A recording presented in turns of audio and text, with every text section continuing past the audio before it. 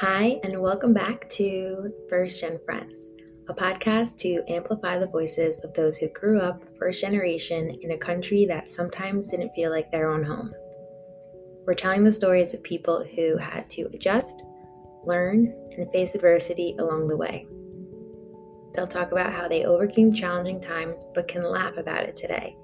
And also just be thankful for those experiences because today they're living their own version of the American dream.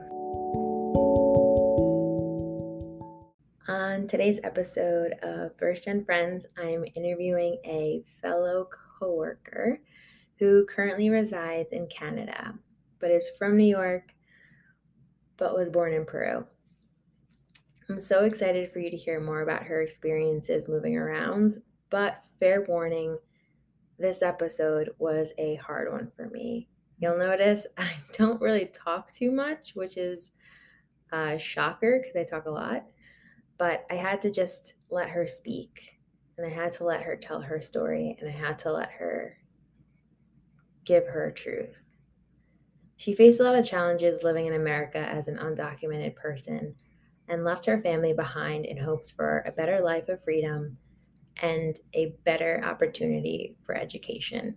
I'm so grateful to her for sharing her story and being so vulnerable. It gives insight to what millions of families and people go through on a daily basis for a better life and to have the same opportunities as we do as Americans just because we were lucky enough to be born in this country. This is Gabby. I'm Gabby. I currently live in Kitchener, Ontario, but I'm originally from Peru, was born there until the age of 10. And then I immigrated to New York. So I lived there for the majority of my life, so my formative years. And then I ended up in Canada, and I'm currently working as a product support specialist for Shopify Logistics and part-time as a personal trainer coach. So when you moved here, did you only knew Spanish, I'm assuming, because both your parents spoke Spanish, and like were you in school learning English, or what was that like for you? So I have very vague memory when anything below 10, it was just, it's a blur. However, I was in a school where I learned English and French, but fun fact, I only actually remember the word banana and octopus when I moved to New York, so that wasn't very helpful. The only English words you knew? The only English words I knew were banana and octopus, and honestly, that wasn't going to get me very far.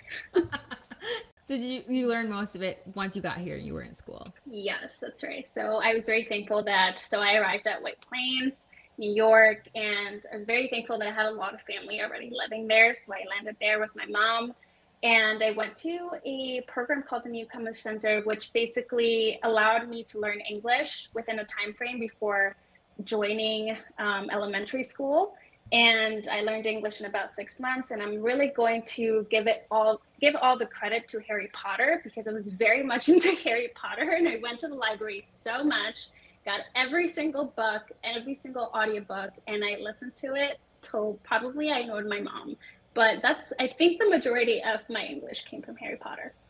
Oh, that's so cool. I feel like a lot of my English that I learned also came from just fictional characters or watching TV. Because I don't know about you, but my mom had me watching telenovelas at like 5 years old. So I knew all the drama and like how to react to things very dramatically. Oh yeah. But then Oh yes. my actual like cartoons that I would watch would be like Hey Arnold or Arthur or just like any show that was on Cartoon Network and Nickelodeon. Like, were you reading those books in English, or you were listening to them and trying to follow along? I was listening to them in English and trying to follow along. Honestly, I don't know what my comprehension level was at that moment in time, but I do remember having like a stack of books. And it wasn't just only Harry Potter, we go to the library a lot. But we also didn't have a TV. And so until the time that we actually did, it was, yes, those late night shows when my mom was away working. Cartoon Network, Nick Jr., all of those like Disney Channel shows that were on. Yes, those are my jam. Thank you for subtitles, because otherwise I wouldn't have known what the storyline was at all. So, and I have to ask, do you identify as a Canadian or an American? Like, when people ask you, do you go into the whole story, or just like, oh, I'm this? Honestly, I personally identify as American, mainly because most of my memories are from living in New York. My background is Peruvian, and I hold that to my heart, and I am Peruvian American. I don't identify as Canadian just because there are so many differences here, and I haven't hit those big milestones as you're growing up. So I yes, most of the time I do tend to go into the whole story, or I just say I lived in New York. Yeah. What was it like growing up in New York? You know, going from Peru to New York. Oh man, I remember vividly the day that I landed in New York. I was wearing a yellow, like think like Winnie the Pooh, like yellow jacket and just like really wide leg jeans and like some sort of like weird white sneakers that I was wearing. And I remember landing in White Plains at my cousin's house, just being like, "Whoa, they are so different."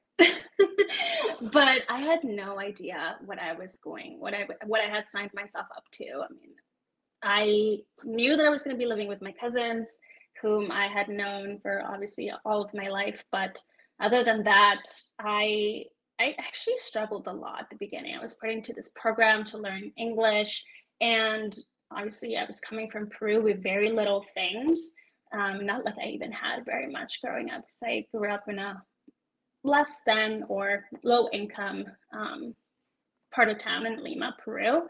So I got bullied a lot for not having a like many outfits. I would repeat, and I had this like very cute shirt with like two cats that I would wear over and over again just because I really liked it and it made me feel like I was at home.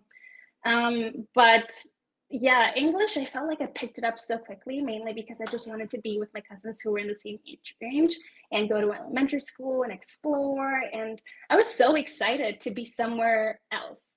But I didn't realize how much my life was going to be different in comparison to my peers. Growing up, you don't really notice what those changes would have been, other than obviously I had to like watch out for myself as my mom was going to work. She worked a lot at my cousin's restaurant. She later then started cleaning houses. And my mom's profession, by the way, is she delivers babies. She used to deliver babies, and she used to do it at my house. And she is a wonderful person. However, when we living in the States, like you kind of just take any job that you can get and to earn money. So that was her profession. And I didn't realize how much I was going to be impacted by her move, her immigration status. And it wasn't until I was in middle school and high school, like eighth grade, ninth grade, when people started talking about, like, oh, why do you think you're going to go to college? But nothing's set in stone. So you're like, oh, I want to do this, I want to do that. But when it comes to like PSAT time and like SAT time, you really start like thinking, okay, where do I want to go? And having those conversations with my mom were like, yeah, so you might not really go anywhere, or if you do, it might have to be local. And the reason behind that was that we had lived most of our life undocumented. And it was something, and it still is something that is very scary and very, I don't know, like not liberating to think about. I mean, I'm in a country where, you think about the American dream and you think about all these endless possibilities and all the things that I could learn and all the things that I could do. But I couldn't do all those things, and I couldn't see all those places. And my mom and I couldn't really do all those things either. So I realized that, one, I couldn't go to a 4-year college as I wanted to. I wasn't going to be able to apply for loans. I come from a single parent household, so it's just my mom. And knowing all of these things, like, what, I was only 16, 17, learning about all these things, and like all these things that were in my head, the pressure of, going to college and realizing that I couldn't. So then I would work so much so I could afford college and help out my mom. And knowing that I had so much more potential to do more than just to go to a community college nearby, it really did a lot in my mind. And I guess at that moment in time, I didn't realize how much it had done. And now, about 10 years later, it's like I look back and I'm like, I underwent so many heavy things without properly digesting it. and without properly giving myself time to, I don't know, just live and be like an actual teenager. So growing up in New York, although it was beautiful, the amount of people that I met, the amount of yummy food that I digested, and the places, and like going to the city. I was only about like 30 minutes away from the city, like on the express train. Being able to have that as like my high school experience, like that is freaking cool. But on the downside of those things is I didn't really get to experience like that college life, or like what else are you going to do after college, or where are you going to travel this summer? Nowhere. I'm not going to go anywhere because I'm probably going to be working at my cousin's restaurant, getting all the money that I can get. So yeah. Did you, like, at what age did you realize your immigration status, right? Because I feel like when you're a kid, that's not something we know about unless someone tells us about it. Honestly, my mom was very transparent. I think when I was about 12, she started setting down some expectations. But to me, like at 12, what am I going to think about that? Like, there's nothing. I was no different than my peers, so it didn't really come into play until, like, I don't know, people started getting their first job and getting your license. I wasn't even drive legally, so that's when it really started to set in. How I was slowly becoming very, very different from everyone else. Where I was, I felt like I was just like everyone else. There was, next door was a person from Puerto Rico. The people who lived in front of us were from Chile. And anywhere that I moved, anyone and everyone spoke Spanish. So it definitely felt really, really comfortable. But living in White Plains, where in the suburbs, there is that differentiation of those who have a lot more money than you, and then those who live around the block like you. So there is that differentiation, but I also found comfort in knowing that if I could talk about the food that I liked, people would be like, yeah, I freaking love ceviche. Lomo saltado is so good. And then we can talk about like empanadas and like all of that type of food. It just felt so like, yes, community. My mom has an entire group of friends like at the church, the community center, everywhere there is that sense of community. How did that impact, like, how did all these changes, because you were in Peru and then you were in New York and then in Canada and then back, and like, how did that all impact your mental health, but also your idea of like stability? Yeah, that's a really good question. So when I left New York, as I had mentioned earlier, I lived in New York as an undocumented person. Right. And the reason why I left, the main reason, was because I hated feeling like I was in jail. I could walk up, I can go left, right, up, down, but then the moment that I left, I was no longer allowed back. So it was a huge decision that I made at the age of 19 to leave. And if I was going to leave, I wasn't going to be able to come back. And I made that decision because I had finished my 2 years at community college and I really wanted to go to a 4-year college, but we just couldn't afford it. It was just so out of our reach with my mom's income. So I wanted, and I really wanted to go to medical school. Like that was my dream. I wanted to become a doctor. And we realized that maybe if I'd gone to Peru, then this could be free and or if we had to pay anything, would be very little. Deciding to leave was very hard. But ultimately I decided to leave because I wanted to be free and I wanted to feel like I could go anywhere and I wanted to have the endless opportunities and possibilities that everyone else had. So I left in January 14 of 2014 and I said goodbye to my mom for 10 years. I mean, just saying that and reminding myself that it's been almost 8 years. So I've got, I think, a year and a half left to go. I was hit with a ban. I have a 10-year ban on me and 1 year and a half until I finish it. But it's been that long since I haven't been able to see my mom. It's hard. It's hard. So that was, I mean, at the beginning it was like so exciting, you know, like I get to leave and I've been stuck in this one place for so long and I get to experience life. But for so long, it was just my mom and I, you know, like living life, and she is my best friend. And it's like losing someone without truly and physically losing them.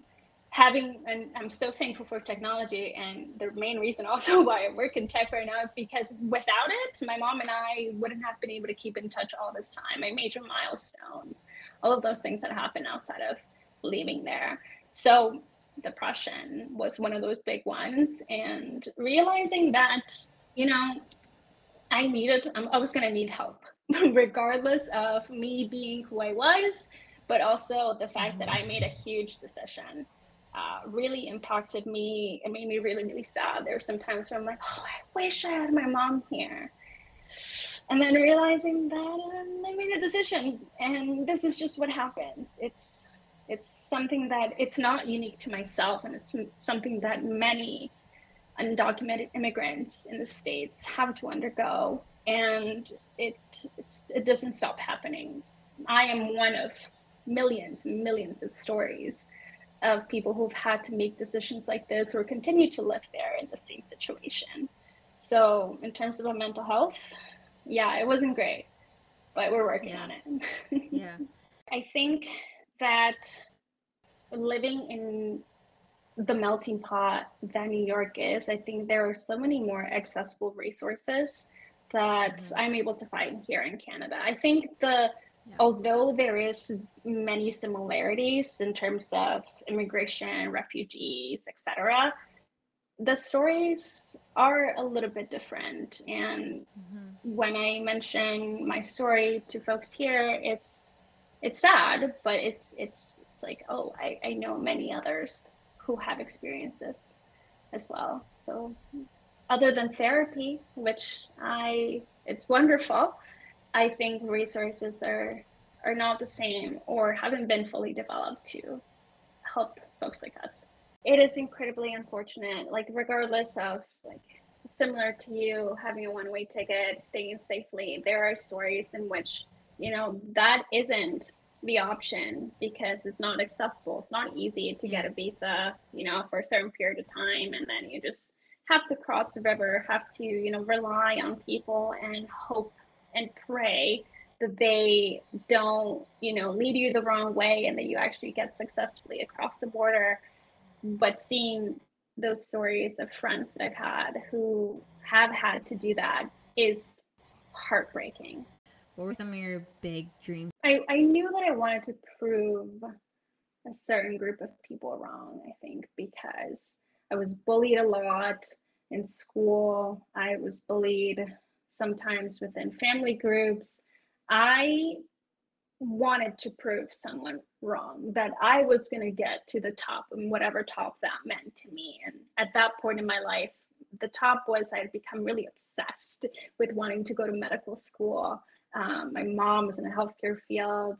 My father is also, so I really wanted to do that. And I wanted to prove people wrong. And I knew that I could.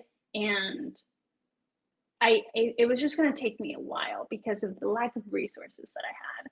So proving people wrong, getting out of this square that I felt like I couldn't move out of, and became my sole and only motivator to also get out of New York.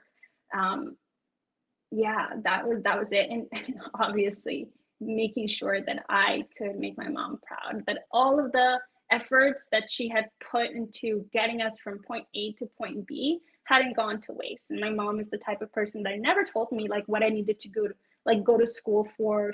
She probably didn't even care that I like finished high school. Like she didn't care about any of that. She just wanted me to do what I wanted to do, and that I was happy doing it.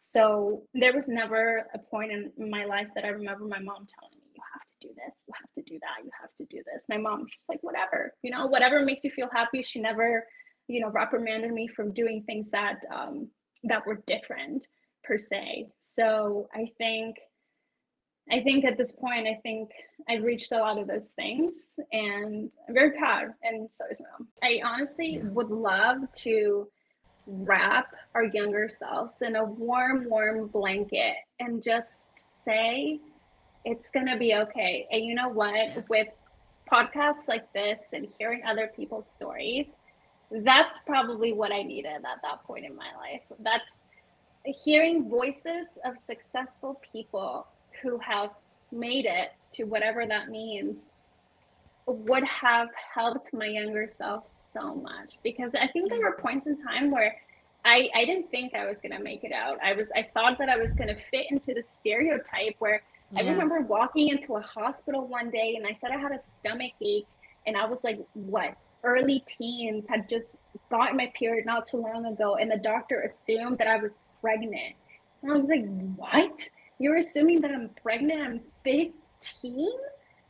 This is a joke. So, like, we fall into these weird stereotypes that people have decided to put us on. And it's like, you are my motivator, but I hate that you were my motivator in life. Yeah. Like, I wish I could take care of her. And I just had my friend Danica on here. And to your point, exactly. Like, I wish I had people who looked like me who were normal and successful, right? Like, I had Jennifer Lopez. Like, she was a great motivator. Right. But I didn't, it wasn't stardom I was looking for. It was just someone to relate to that um, wasn't someone that told me I couldn't make it, because I feel like I got a lot of that growing up. Like, you're not going to be able to get to college. You're not going to be able to graduate high school. Like, just the stupidest things that I would hear. And I believe them. You do start to believe it, and you do start thinking that they're right. It's not good for your mental health. I think we could have avoided a lot of these things if there were things like this as a resource for younger us to listen to and to rely on. Like, hey, yes, I'm not looking for stardom. I don't want to be a celebrity. I just want to be a normal human being, and I just want to do cool stuff in life. Yeah, definitely. Wow, that was deep. That was a lot to unpack. So I do have one more question though. Do you feel like when you were a kid, you had this big dream about having something when you grew up? For example, for me, one of them that I remember was like, I just want my own room. Like, I want my own room so I could put all my clothes in the middle of the room and just make a mess, right? Because I had to share a room. Now I do have my own room. I share it with my husband, but it's still like our own space, and it's really nice to feel safe and have privacy. So I think that was one of the big things that, like, for me, I needed. So curious if you had something similar. You know what?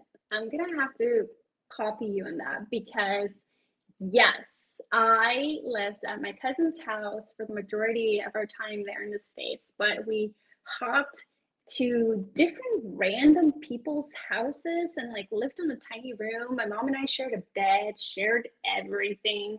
We couldn't be more up each other's asses, literally. um, and sharing bathrooms, and the fact that I would literally have to hold it in until somebody left that bathroom. And having to, go to the bathroom under this schedule was rough. I have made it. I have made it, because although, yes, I also share my space with my husband, it is how I want it to be. The only person that I'm nagging to leave the bathroom is my husband. And you know what? This is my space. I get to share with my husband, my cats, but this was my decision. I get to make a mess, but I also get to keep it as tidy as I want. And that is my idea of achieving my dream. And although I didn't get my American dream, and you know what, that American dream is whatever you want it to be.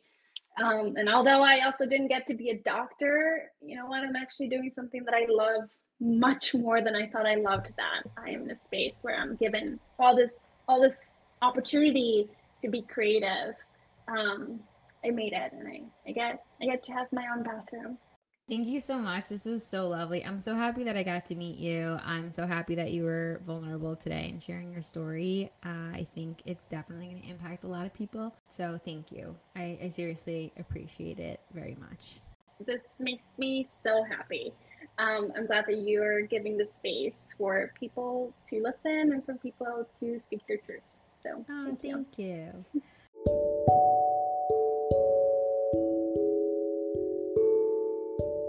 Thank you so much for listening to this episode. If you've been enjoying my podcast, feel free to go ahead in the Spotify app and give it a like and a follow. Thanks, guys. See you next time.